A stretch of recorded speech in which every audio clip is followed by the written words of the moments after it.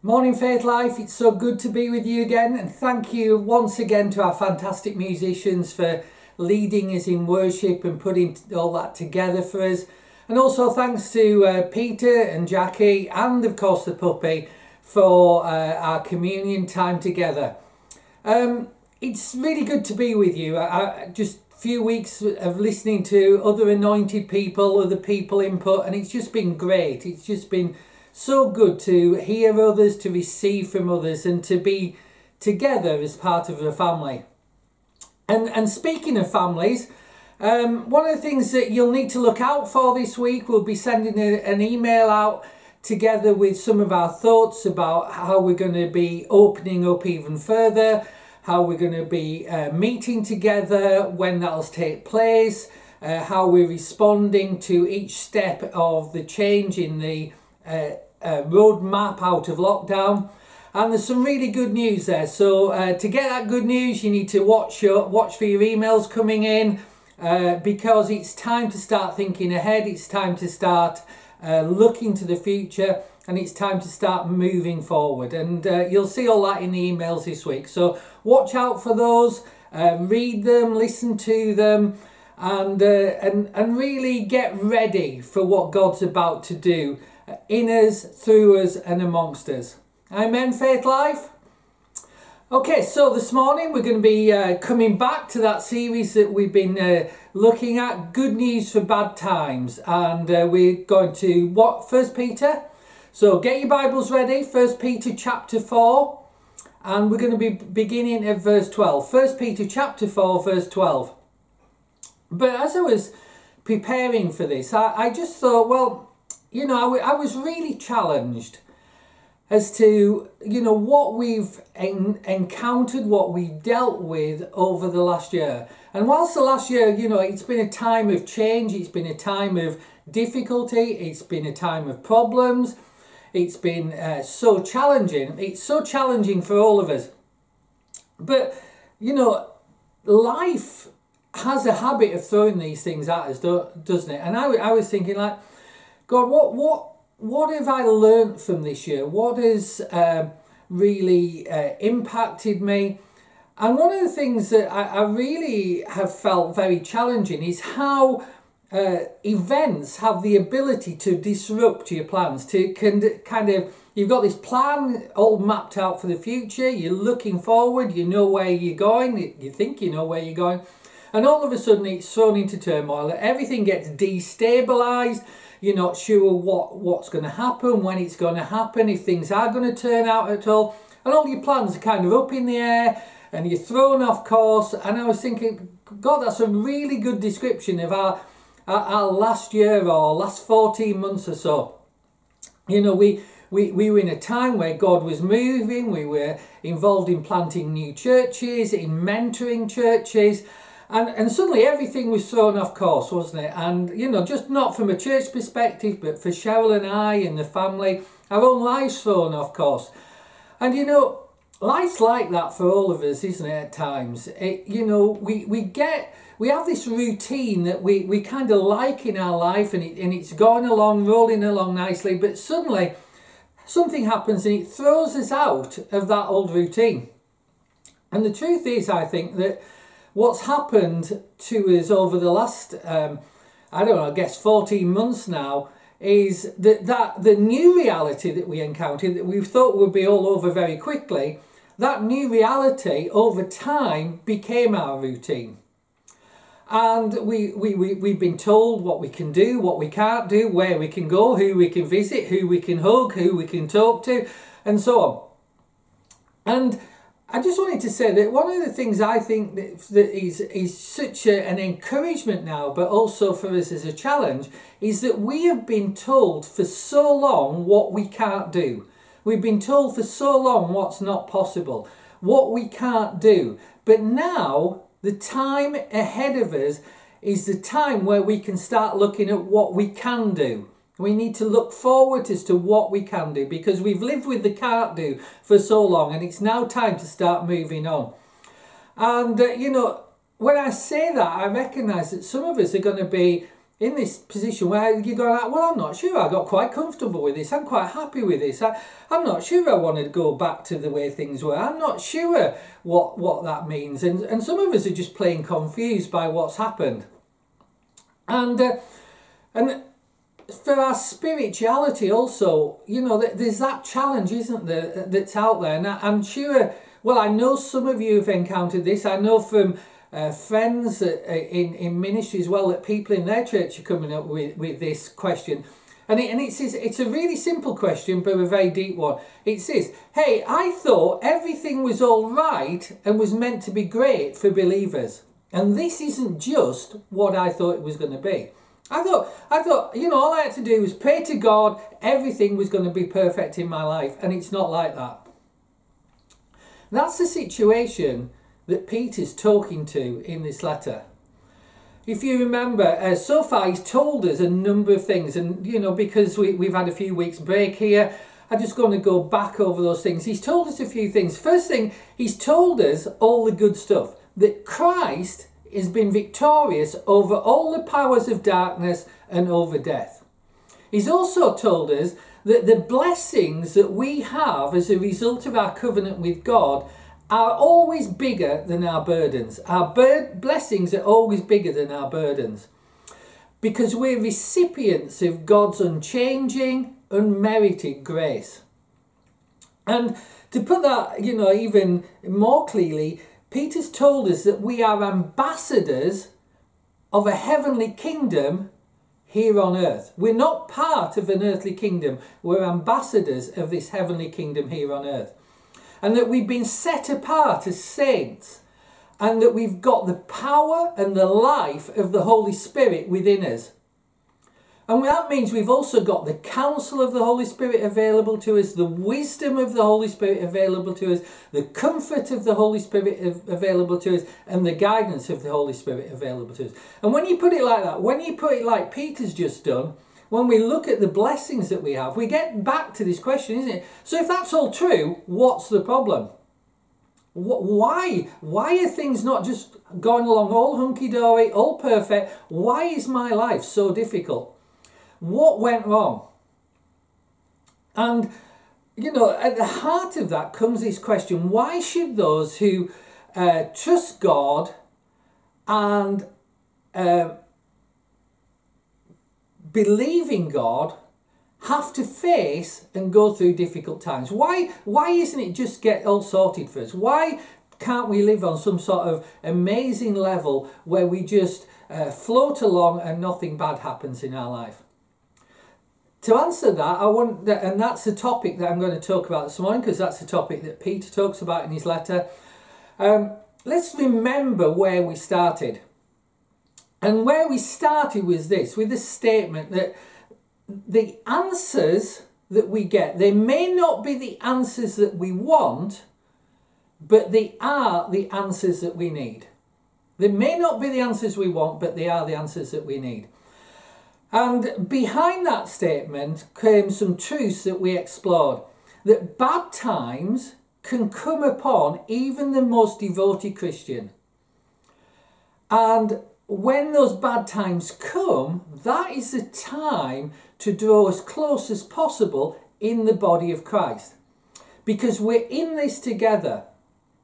We're not detached, we're not unconnected. And the biggest challenge, I think, and where Cheryl and I pastorally have seen most problems during this time that we've been through, is when people have allowed themselves to become disconnected, unconnected, not engaged with the rest of the body. And that's when the problems have started. There's a pattern there that we need to be aware of. But, you know, being engaged, being connected is a positive action we've all got to take. But in addition to that, Peter says that, you know, these answers that you're looking for as to why your life is not turning out the way you want, the answers that you most need are actually instruction in the spiritual realities of how to walk in faith in difficult times.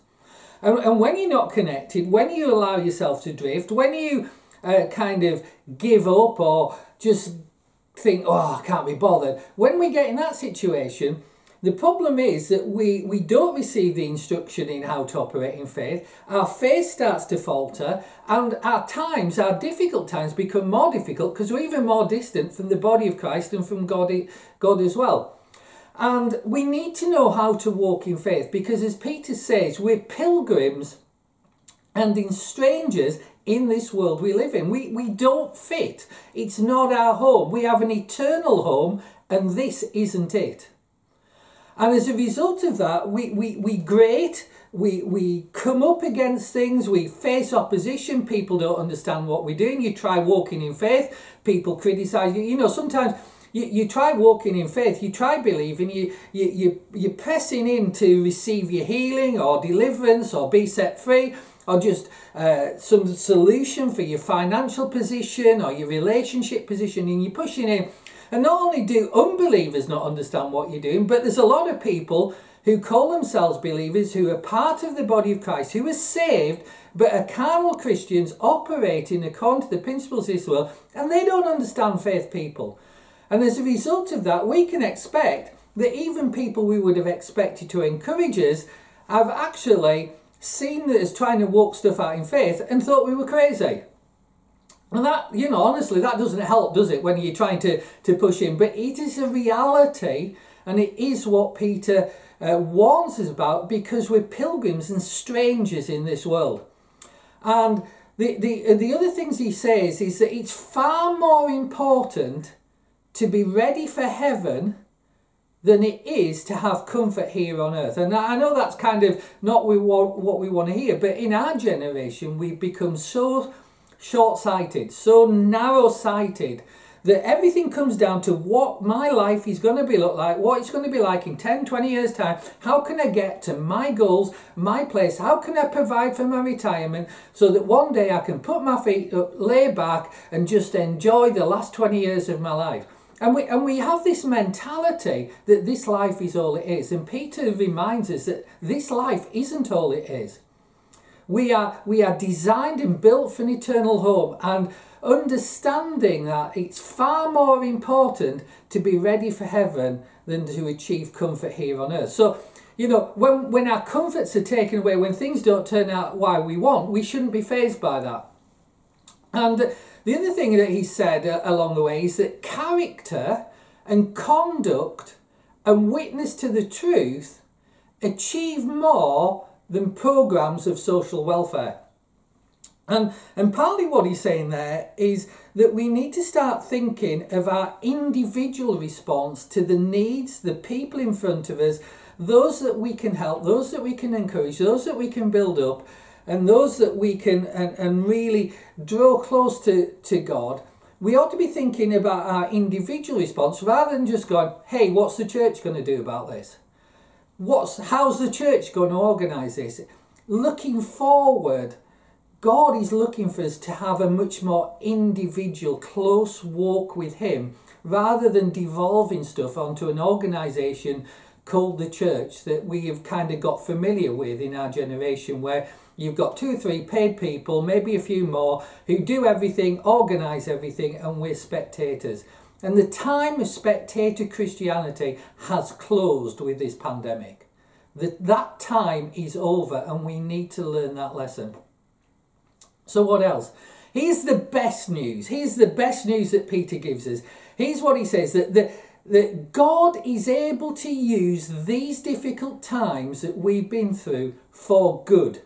He turns all things for good for those who love Him. And in that sense, although God doesn't cause the bad times, He doesn't bring the bad times, our response to those bad times, if we to come through them stronger and bolder and healthier than we went in, is that we work with the Spirit to allow Him to make us not just have a better life, but importantly, and most importantly, that we become better people.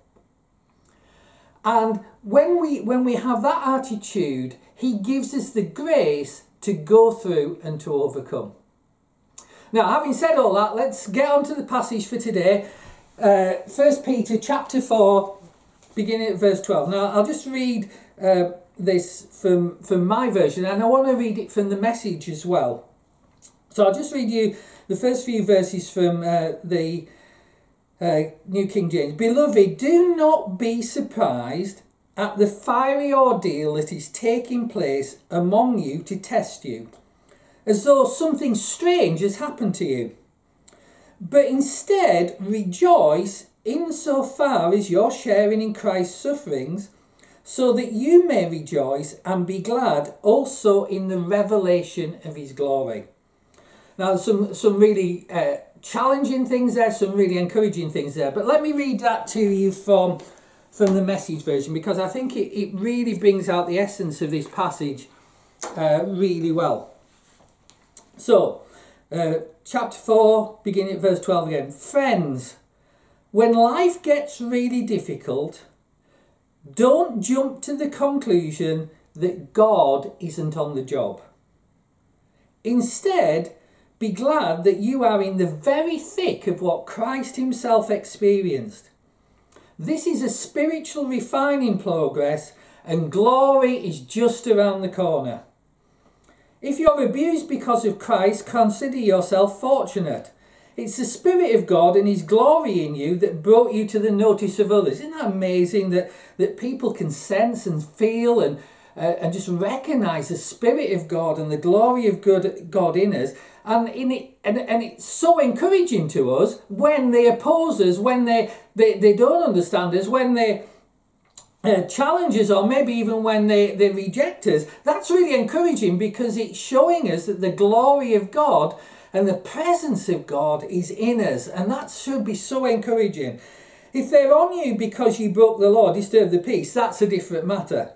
But if it's because you're a Christian, don't give it a second thought. Be proud of the distinguished status reflected in that name. It's judgment time for God's own family. We're first in line, and if it starts with us, think what it's going to be like for those who refuse God's message. So if you find life difficult because you're doing what God said, take it in your stride. Trust him. He knows what he's doing, and he'll keep on doing it. And isn't that just so encouraging, that God knows what he's doing and he'll keep on doing it? So let's just get into that passage. It uses this word fiery trials. That word fiery is a translation Greek word puru, P-U-R-O-O, and it means a smelting or a refining heat. And the word translated trial is parasmos, and that can be a trial in a negative sense, but it can also be a trial in a positive sense. There's two aspects of testing. There's a testing that shows the negatives, but there's also a testing that brings forward and shows the progress we've made. And that's kind of what Peter's talking about here. He's saying that the progress you have made in these last 14 months should be on display to the world now. They should see that glory that has been birthed within you. And this time you've been through should have refined it, and it should be clearer to all around you. So you're ready, you're set up, and you're ready to go for the time ahead to see God move in your life. And that's just so challenging, but it's so encouraging too. And so, what do you do when these tests come along? Like these last 14 months, or any other tests that's going to come along in your life in the future, because they are going to come along. What does Peter tell us? He says, don't be surprised. Don't be surprised that this sort of thing's happening. Because you're not exempt. As a believer, you are not exempt from bad times in this world. You are not exempt from difficult times. Somehow the gospel has got changed in people's heads and in the way it's presented to believe in Jesus and everything will be all right and your life will turn out wonderful. And that's not the truth. The truth is that we are not exempt from bad times.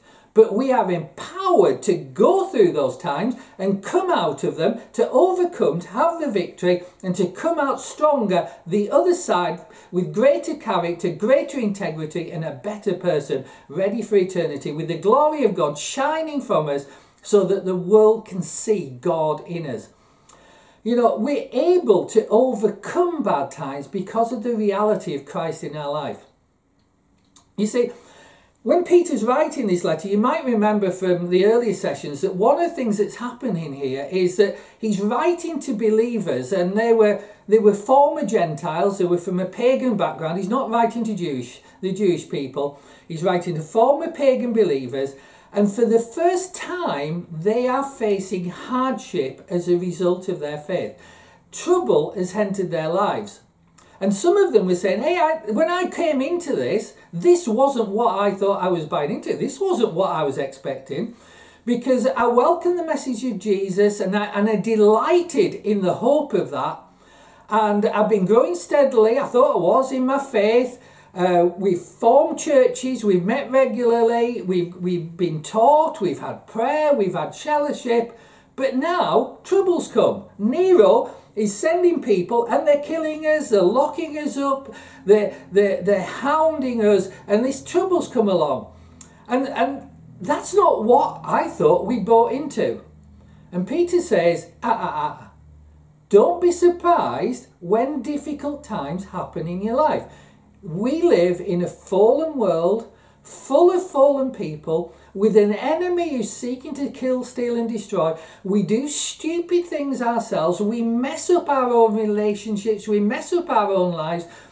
And in the midst of that, we're on a sick and dying planet. And in the reality of that, across 7 billion people, difficult times are going to come. So don't be surprised.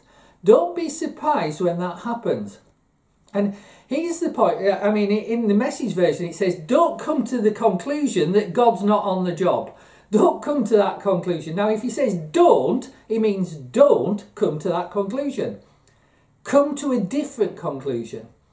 The trial, the difficulties we're facing, the difficulties you've been facing in your life, and there might not be anything to do with this lockdown that we've been through, this pandemic. There might be family issues, there might be relationship issues, there might be health issues, there might be all sorts of things.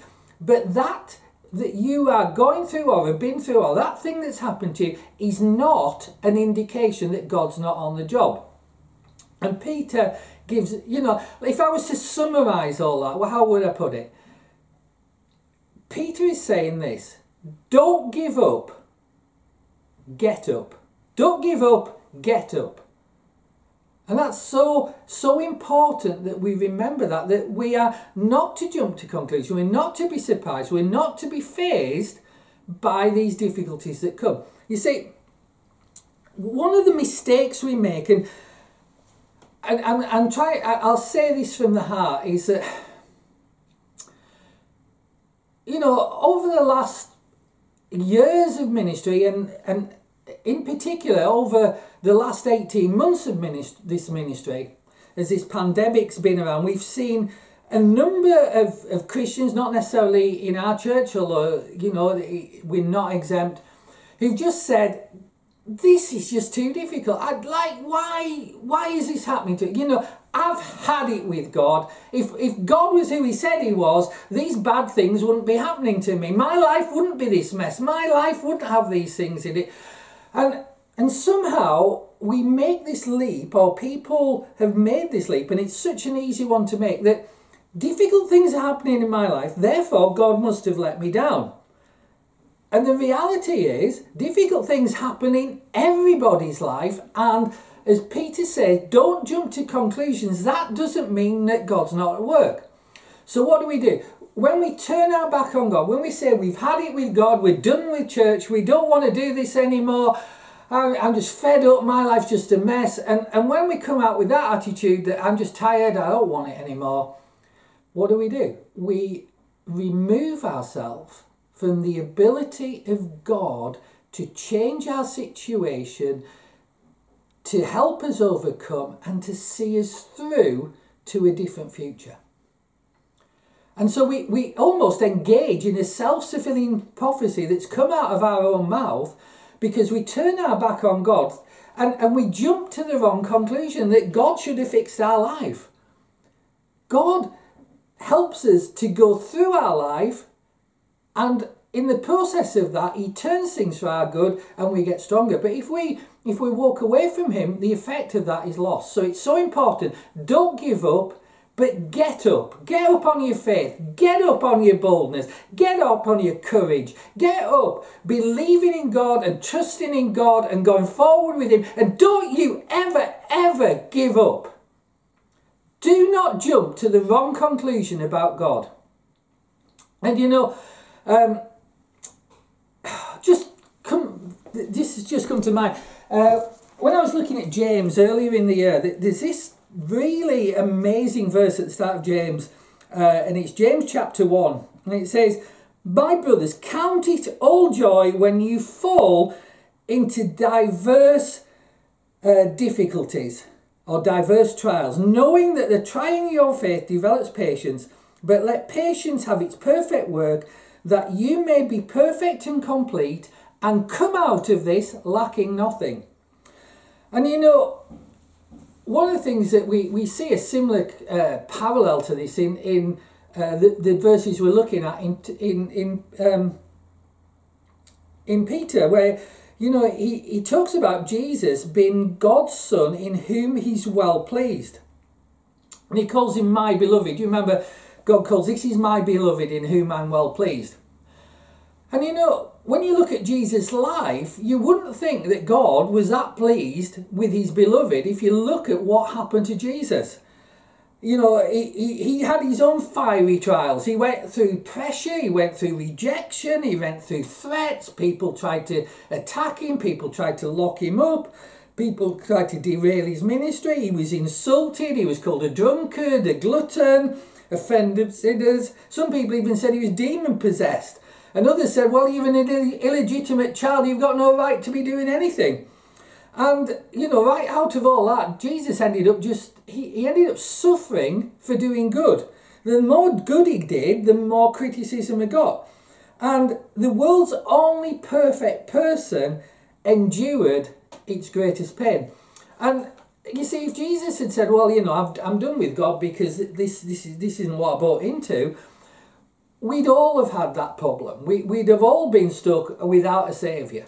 But Jesus, what Peter's doing is he's encouraging us to be like Jesus. And when we encounter these verses in James, when he says, "Count it all joy when you fall into diverse trials or various trials," I think most of us are going to agree with, when we read that verse, that we really kind of wish that sort of passage wasn't in the Bible because it's so hard to get our head around. And we kind of probably choose as believers that we just like to really breeze through life, no problems, no challenges, no pain, no issues, no relationship issues, no difficulties at all. A life where everything just kind of got better and better with little or no troubles. And we'd all like that. We'd all wish stuff was like that. But the trouble is, life isn't like that. Trials are inevitable. And when trials come, we don't give up, we get up. I think given the choice, and this has been a real stark choice we've had to face over the last, I don't know how many months, that we just like to get on with living, wouldn't we? We just like to go through life, get on with living, where we weren't tempted, we didn't have any problems, and there was no possibility of us drifting away from God because everything was great. And I think we think, well, our Christianity would be just so much easier if everything was like that. Again, life doesn't seem to be like that, does it? There's temptations, there's problems. We're tempted to rebel, we're tempted to drift away. It's so easy to disengage, disconnect, just go along from week to week, getting more and more disconnected. And just, for some of us, seeing us almost totally give up on our faith. And sadly, across the body of Christ, that can happen with disappointing regularity. And it's happened to many people during this time because they had this misconception that this isn't what I bought into. God was just meant to fix my life. We live in a world where bad things do happen, and there's challenges to be overcome, and there's trials to face. Trials are inevitable. And as James says, the question for us isn't whether there's a trial, it's how are you going to respond to that trial. And that's what James is talking about, and that's what, in a sense, what Peter's talking about. When James says, consider or count it all joy, I'm going like, how do you count it all joy when you're going through a trial? How is that sensible? How's that sensible response? And that word count or consider, what it actually means, it's I like this, it's an accounting term. It's something the accountants in those days used, and it means basically just stop, draw up your ledger, balance both sides, take a stock of exactly where you are. What are your blessings? What are your difficulties? And when you do that, in the light of God's word, you will always come to the conclusion that it's better with God, and the outcome of this is certain because of the covenant that you have with God. And so it's saying, just take a step back and don't drift away. Just pull yourself up short and take an account what God's promised you, take an account of what God's done for you, take an account of all the things that are yours, what the word tells you is yours. And when you do that, you will be able to count it joy when you go through a trial, because that trial will produce in you a better person, a stronger person. You'll see that trial overcome. You'll come out the other side. You'll be bolder, more courageous, more powerful. And as James says, you will lack nothing that you need, because Peter says in his second letter, you've been given everything you need for life and godliness. We lack nothing. However, we don't always use everything we have, because we drift away, we give up, we walk away, disconnect, and we need to stay strong, connected, not give up, but get up. So let's start to head towards wrapping this up. When we talk about fiery trials, you could look at that.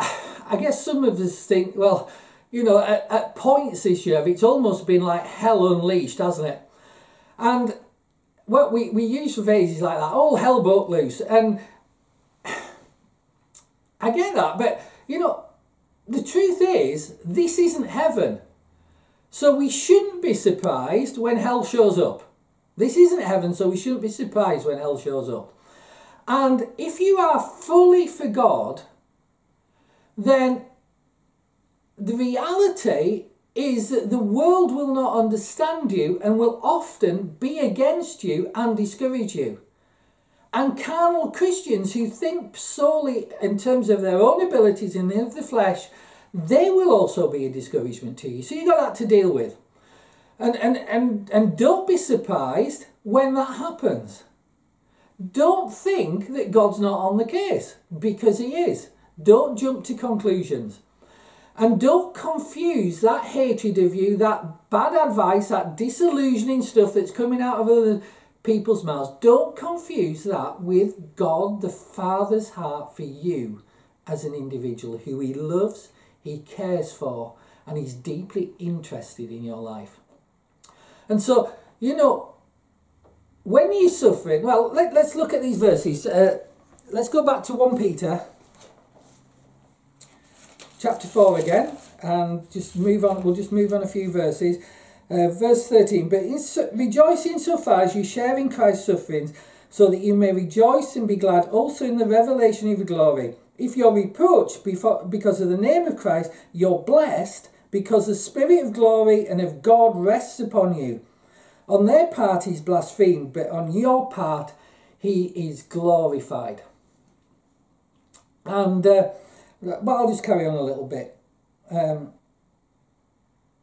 Let none of you suffer as a murderer, a thief, an evildoer, even a busybody. Yet if anyone suffers as a Christian, let him not be ashamed, but let him glorify God because of it.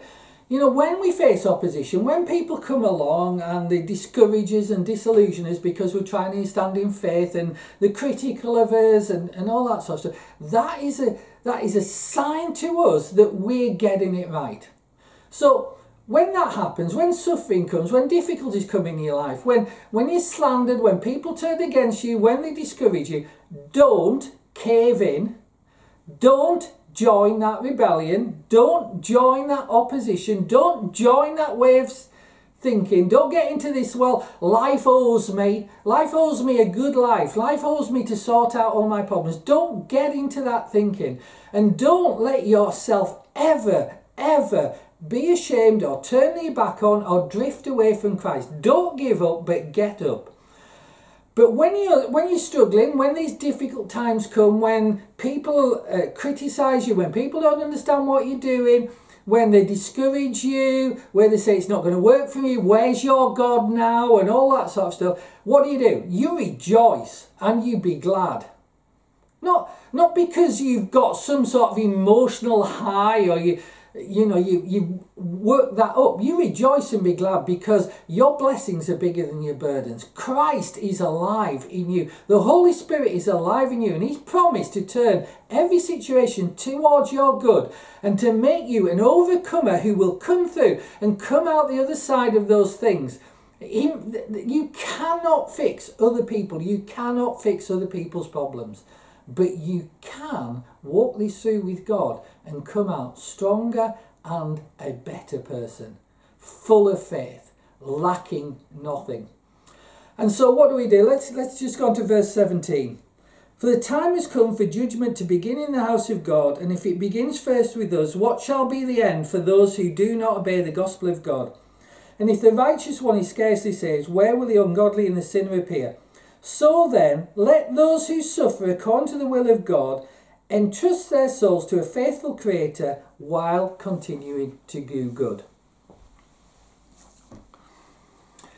You know, when you look at the Bible, you see two people who have this response to the difficulties that Jesus' ministry encountered. And you see two very different outcomes. You see one person become increasingly disillusioned that things aren't turning out the way he thought they were going to.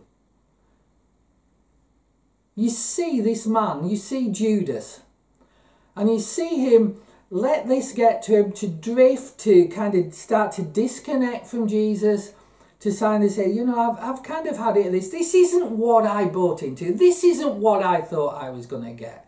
This is just too difficult. And now this guy says, he's going to die.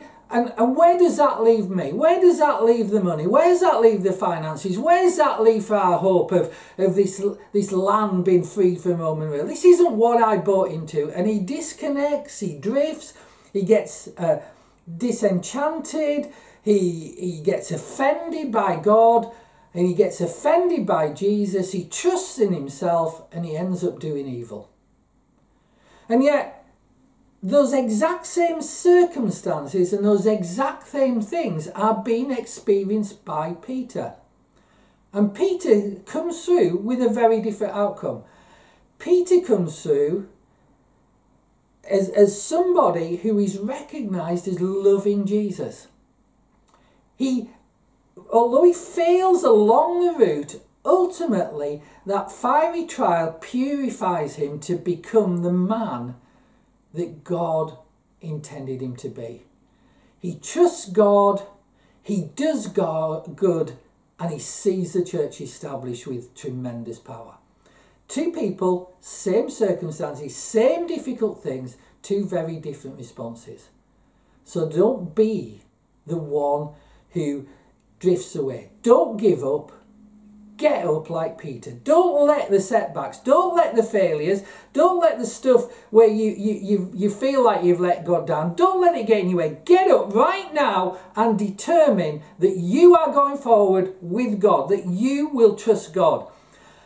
And ultimately what we're saying there, we're saying, looking back at all that stuff that we talked about at the start of this, about, our routine's been disrupted, everything been thrown off course, all our plans up in the air, we're confused, and we're feeling, well, I'm not sure this is the Christianity that I thought I was buying into.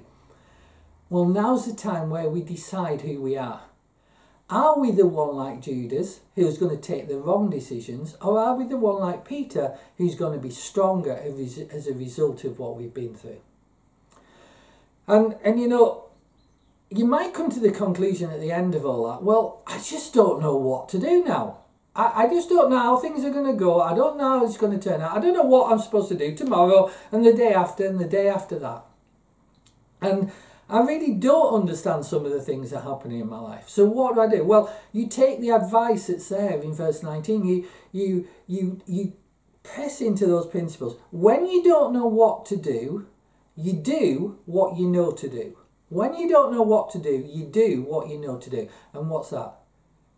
Trust God, do good, and help others. So they carried on doing good, didn't they?